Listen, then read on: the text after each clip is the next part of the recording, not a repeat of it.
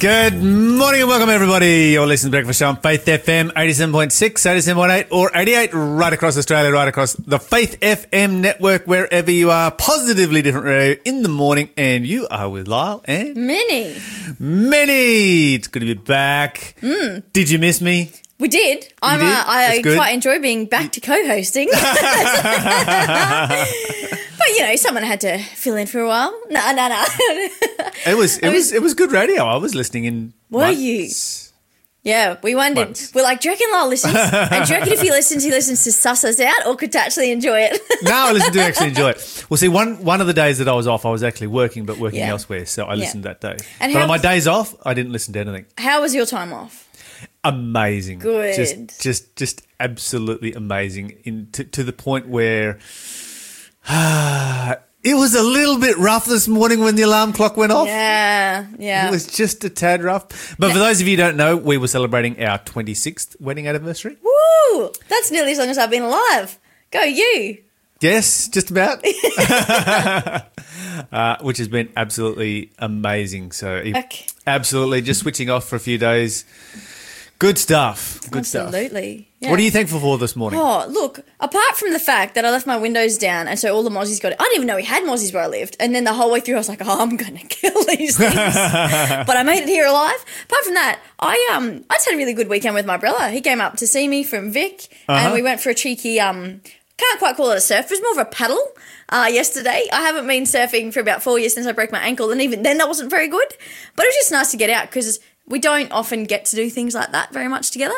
So it was just nice. Sunshine, hanging out, ate some watermelon, went and saw some friends later. Yeah, it was good. Well, see, that's one of the other things that I'm thankful for this morning as well, because your brother came to visit me after he came to visit you. You're listening to the Breakfast Show podcast on Faith FM. Positively different. All right, so what's happening in the world of positively different news this morning? You know what? I actually thought this was a really cool story. So New York artist Guy Stanley Filocci. How would I spell it? How would I sound this out? Philocche. I'm going to call him Filocci. Is a New York painter. He's known for his colourful, textured, abstract pieces. And these ones sell up to $120,000. So he's an artist. Like that's like, serious artist right there. This is not the kind of art that you and I might produce. No, or buy. I've never seen that amount of money in my life. But this year he has dedicated himself to seeking out artists from around the world who are unable to make ends meet. And so far he has purchased over 150 pieces that are worth up to about $500. So he has in total spent over $65,000 buying work from struggling artists, which, again, those numbers kind of baffle me a bit. But not seen that kind of money before. He's commented that the art world is my community and I needed to help my community. He goes on to say that people say that New York is dead, but there's an artist somewhere that he's writing the next greatest album. There's a kid right now in his studio painting the next Mona Lisa. There's probably a dancer right now choreographing the next epic ballet. So he seems to be quite patriotic to New York, even though I think he migrated from Hawaii when he was quite young. Okay. But he's lived his life there. So yes, when the pandemic began this year, it affected obviously a lot of families. Many found themselves unable to even pay rent, afford Wi-Fi for the kids' distance learning, buy food. We've had a whole bunch of Corona kindness stories this year, kind of hearing about people helping out in these areas. And so as the ability to afford basic needs finished, art became a luxury. Thousands of artists and independent creators were left without an income. One of these artists was his good friend who had just had a baby and lost his job. He just said to him, don't worry, we're New Yorkers. We've been through 9/11, the blackout, the market crash. We've got this. Confidence is key. I like it. Yes. But the struggling friend, who is, as I said, also an artist, was scared, and so he bought a painting just to help him get through it. And it was such a big deal for his friend that's when this idea came that, if one artist is struggling, probably a lot of others are. He posted on Instagram asking artists who were feeling the effects of the pandemic to message him. And he bought and shipped pieces he fell in love with. Some reached out to say that the piece he bought was the first they'd ever sold. And it means a lot to him that he can help because for him, he believes art has saved his life. He says that it's a debt that he can never repay, and the only way to really repay it is buying art from someone who hasn't gotten a big break yet.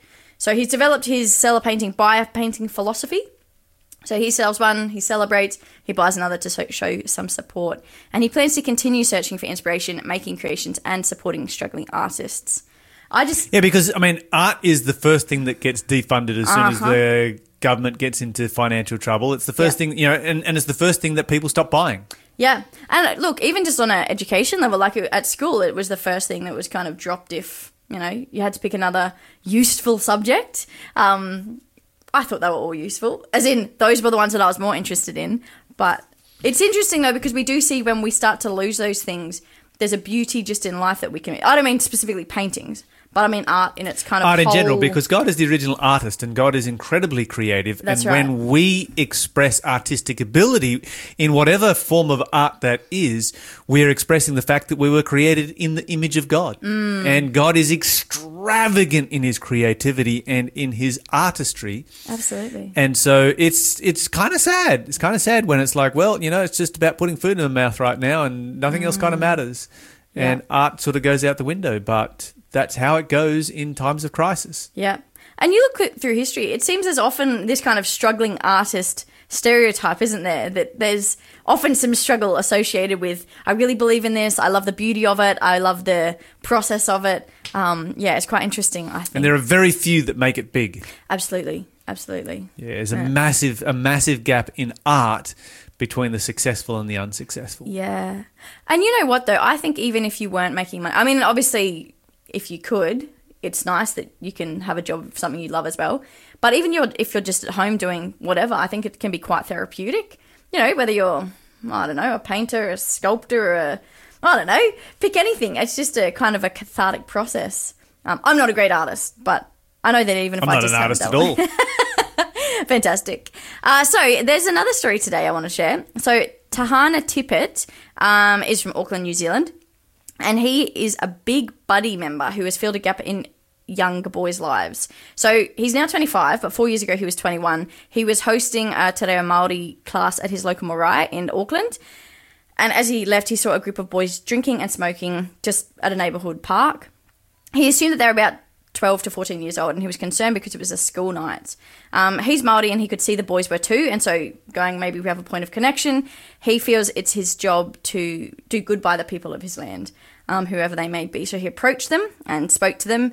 One expressed just in the conversation that a lack of a father figure, and it struck a chord with Tippett, who has experienced the opposite. So he grew up in quite a supportive family, both parents, but in extended family members, he has seen that. And just in the conversation, the boy continued that he hasn't really known what is good and what is bad. There are certain things he just hasn't had the education about growing up. And, so Tippett, he kind of went away and just had to think about this. It really had an impact on him. And so good old Google came to the rescue. He did some searching and came across the program Big Buddy. It's an organisation, I think it started in like 1997 or something. It's been around for a while, maybe 1977. I don't know. Got my numbers wrong. Not great with those. But, it's basically looking at, let's get good guys from the community with boys ages 7 to 14 to be role models. These guys have often absent dads, and it's just providing a male role model. Big Buddies are only expected to spend time, not money. Tippett is a business manager on Auckland's North Shore, so usually he just has time on the weekends, and he spends about 3 hours with his little buddy. And some of the activities, they swim, they go bike riding, they go to the beach, they build Lego, just a whole bunch of whatever. But he's also taken him to family events together. And so the buddy has become friends with his nieces and nephews as well. Very nice. Right? And Tippett has kind of made the comment that in 3 years he's noticed a remarkable difference in his little buddy, just from manners and family and behaviour and a whole range of things. And he just said that, identity is really important and giving him a network bigger than himself. So, well done him. You're listening to the Breakfast Show podcast on Faith FM. Positively different. We need to talk a little bit more about the legislation down in Victoria. Yeah. There's been quite a bit of discussion around this subject over the weekend and while I was away. So I was sort of, when you're away from radio a little bit, you see all these issues come up and it's like, I need to be talking about this. Why am I not talking about this?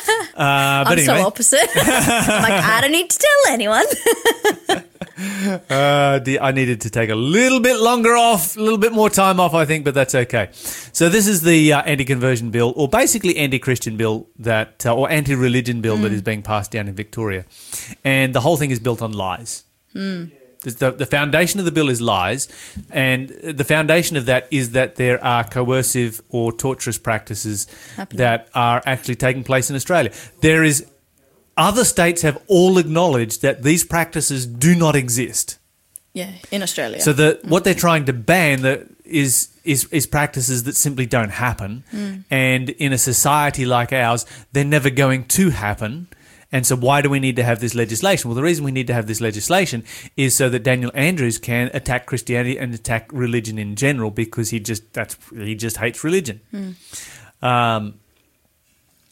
So, yeah, basically this is so that portions of the scripture and various types of prayer can be banned, and so that Daniel Andrews can control what you read in the Bible, what you're allowed to read in the Bible, and can control what you pray about. Crazy, hey? That's the legislation. This is like, you talk about communist dictators and something like this. They've got nothing on this guy. Seriously, have you ever seen a dictator anywhere in the world that has gone this far in their level of control? I haven't. Well, I think too, the ones who I would think of, they kind of are quite explicit in their hatred. Yes. That's the difference. Yes, that's right. Yeah. He's not acting like the crazy, controlling, like, I hate you. Well, I mean, he doesn't. He just doesn't come out and state it like a lot of big dictators you do. He just sneaks it into legislation. That's it. It's more insidious. Puts it in legal language. And so basically this is an attack on people's personal liberties and freedoms. It kind of bans personal liberties and freedoms because, well, you have the freedom to choose to have counselling to transition your gender or to have a different sexual orientation, but you can only choose to go one way. Yeah.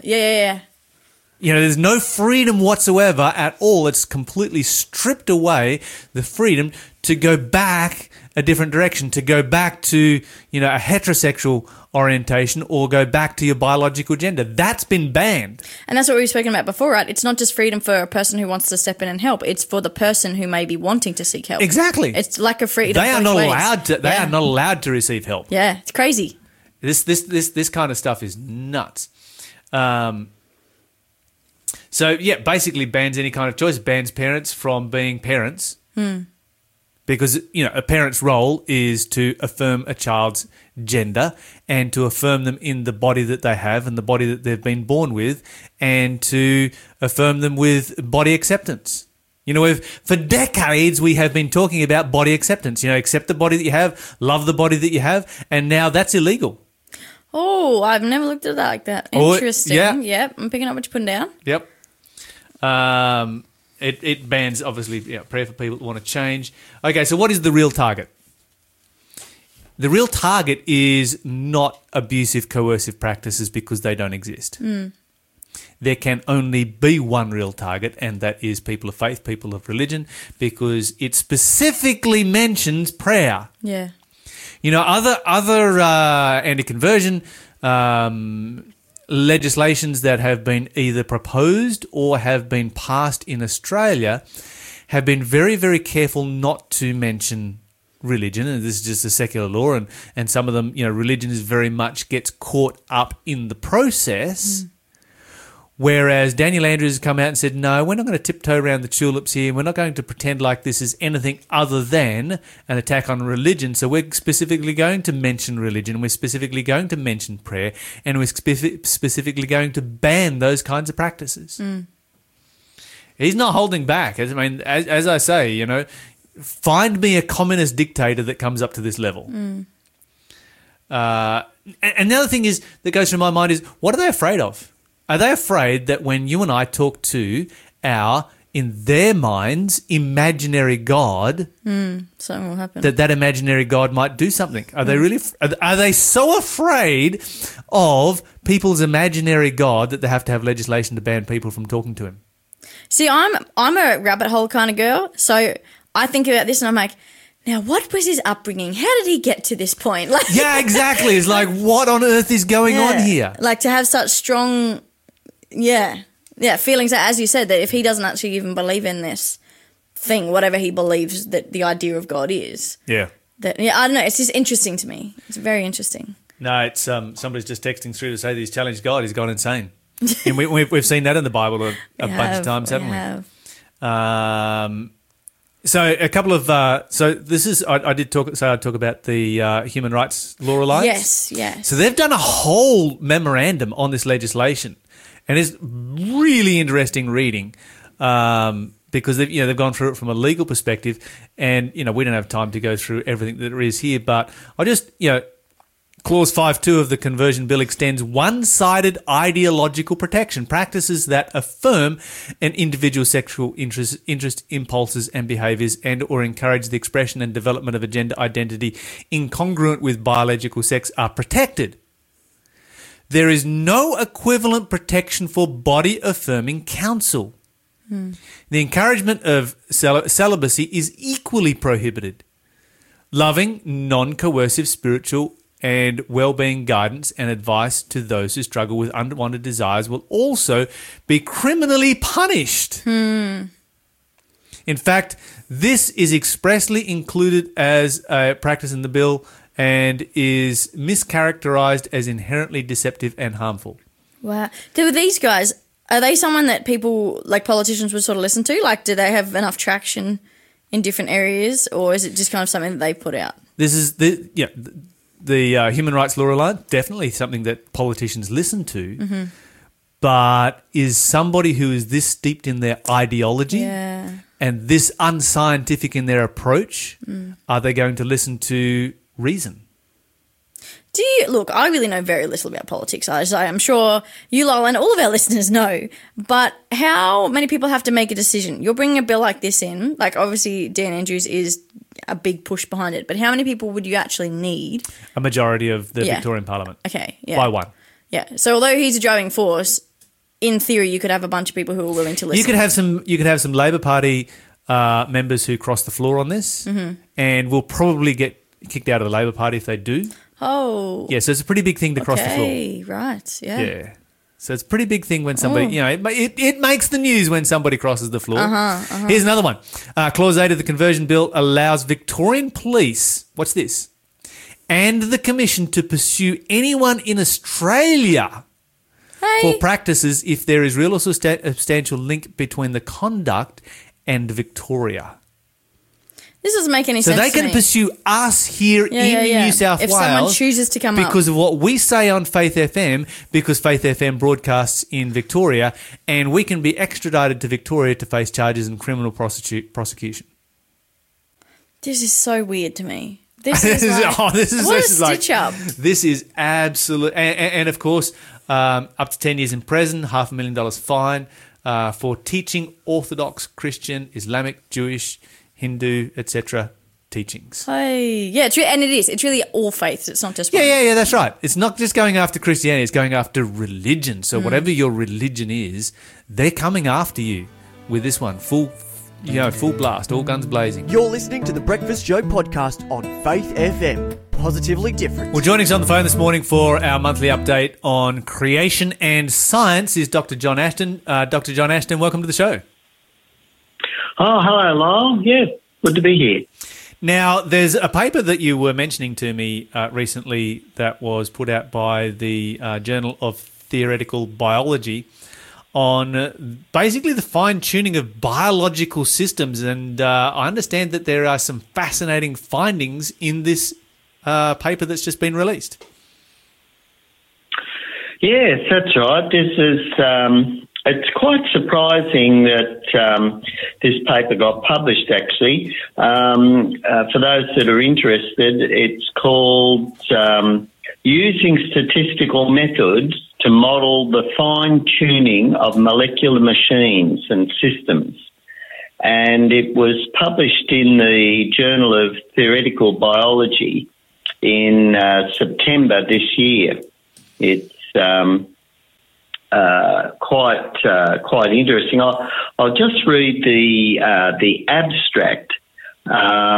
And the abstract says fine-tuning has received much attention in physics, and it states that the fundamental constants of physics are finely tuned to precise values for a rich chemistry and life permittance.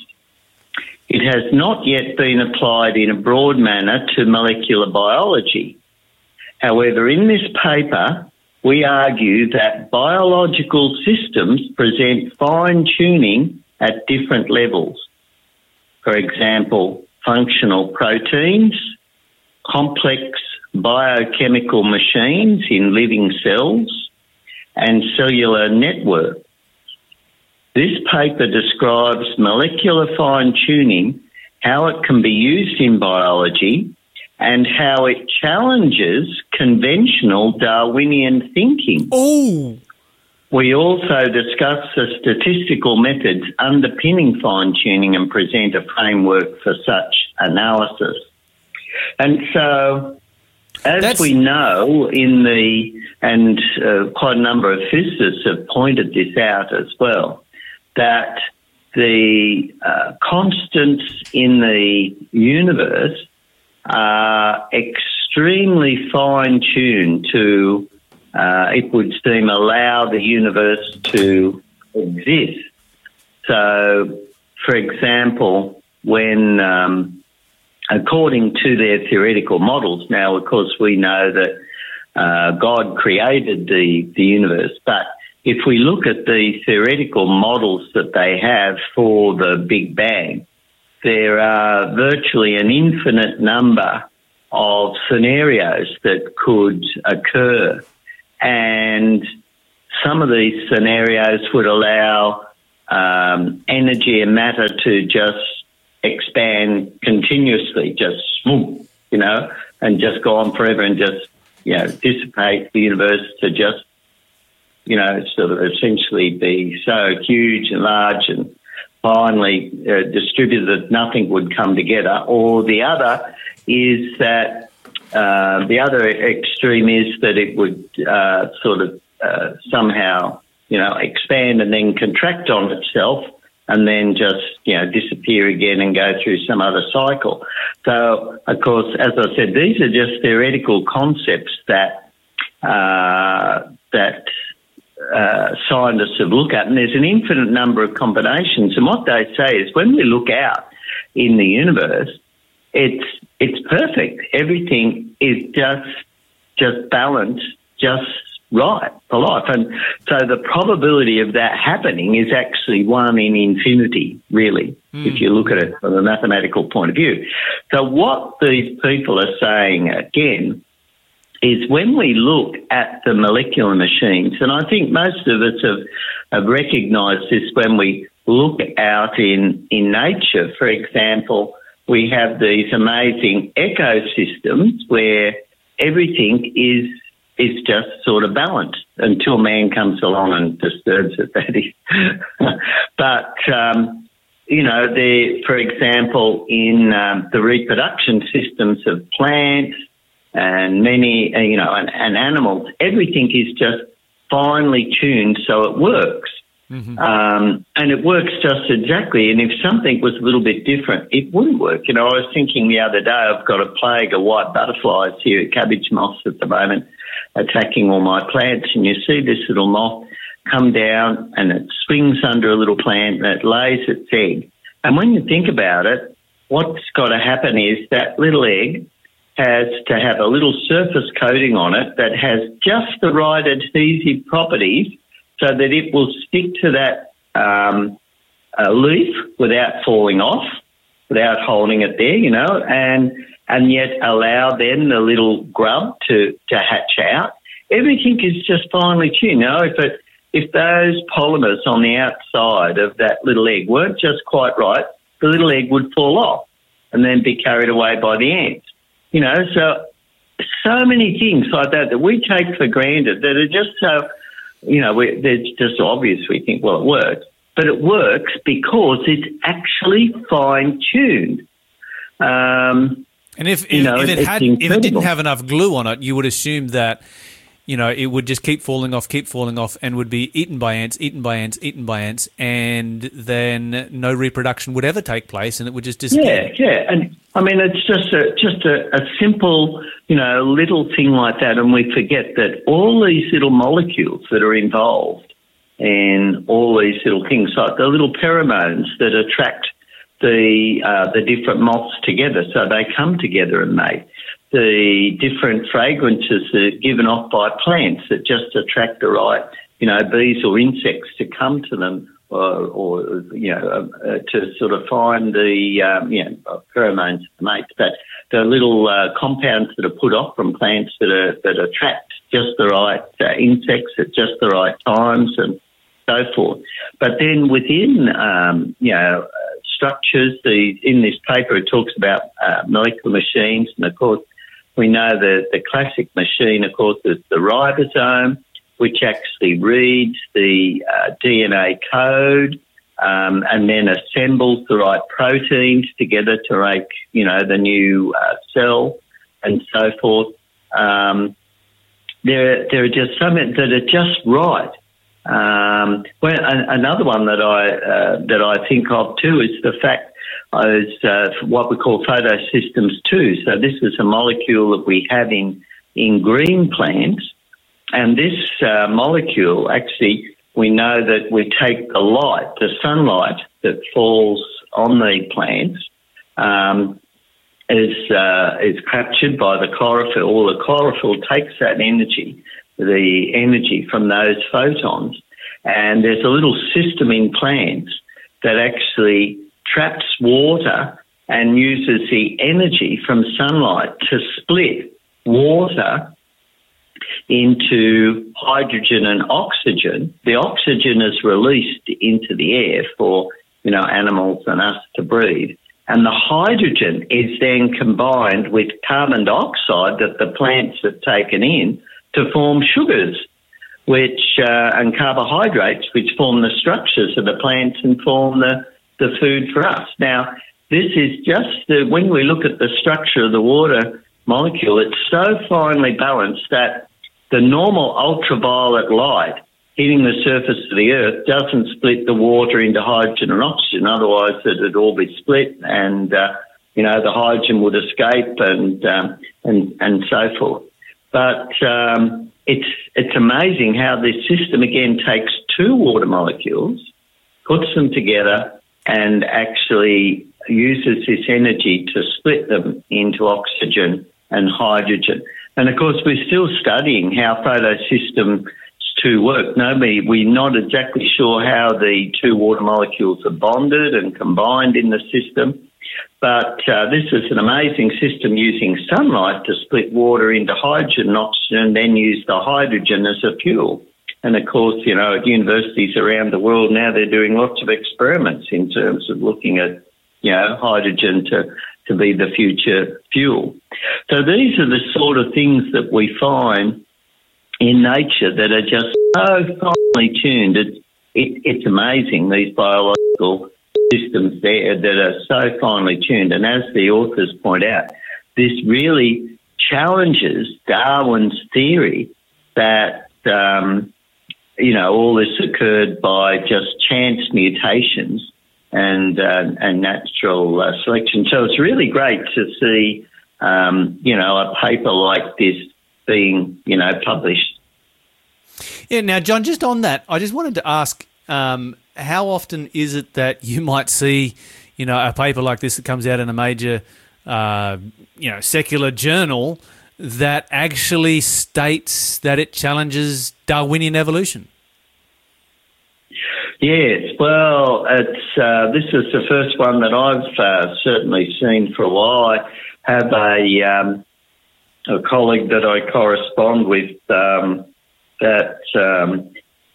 published a paper. He's a mathematician. He published a paper arguing that, information that we see in nature cannot arise by, random processes. And it took him a long, long time to get that paper published. There was a lot of resistance to it, even though, for example, he has 2 doctorates, a PhD and a Doctor of Science, BSc. degree.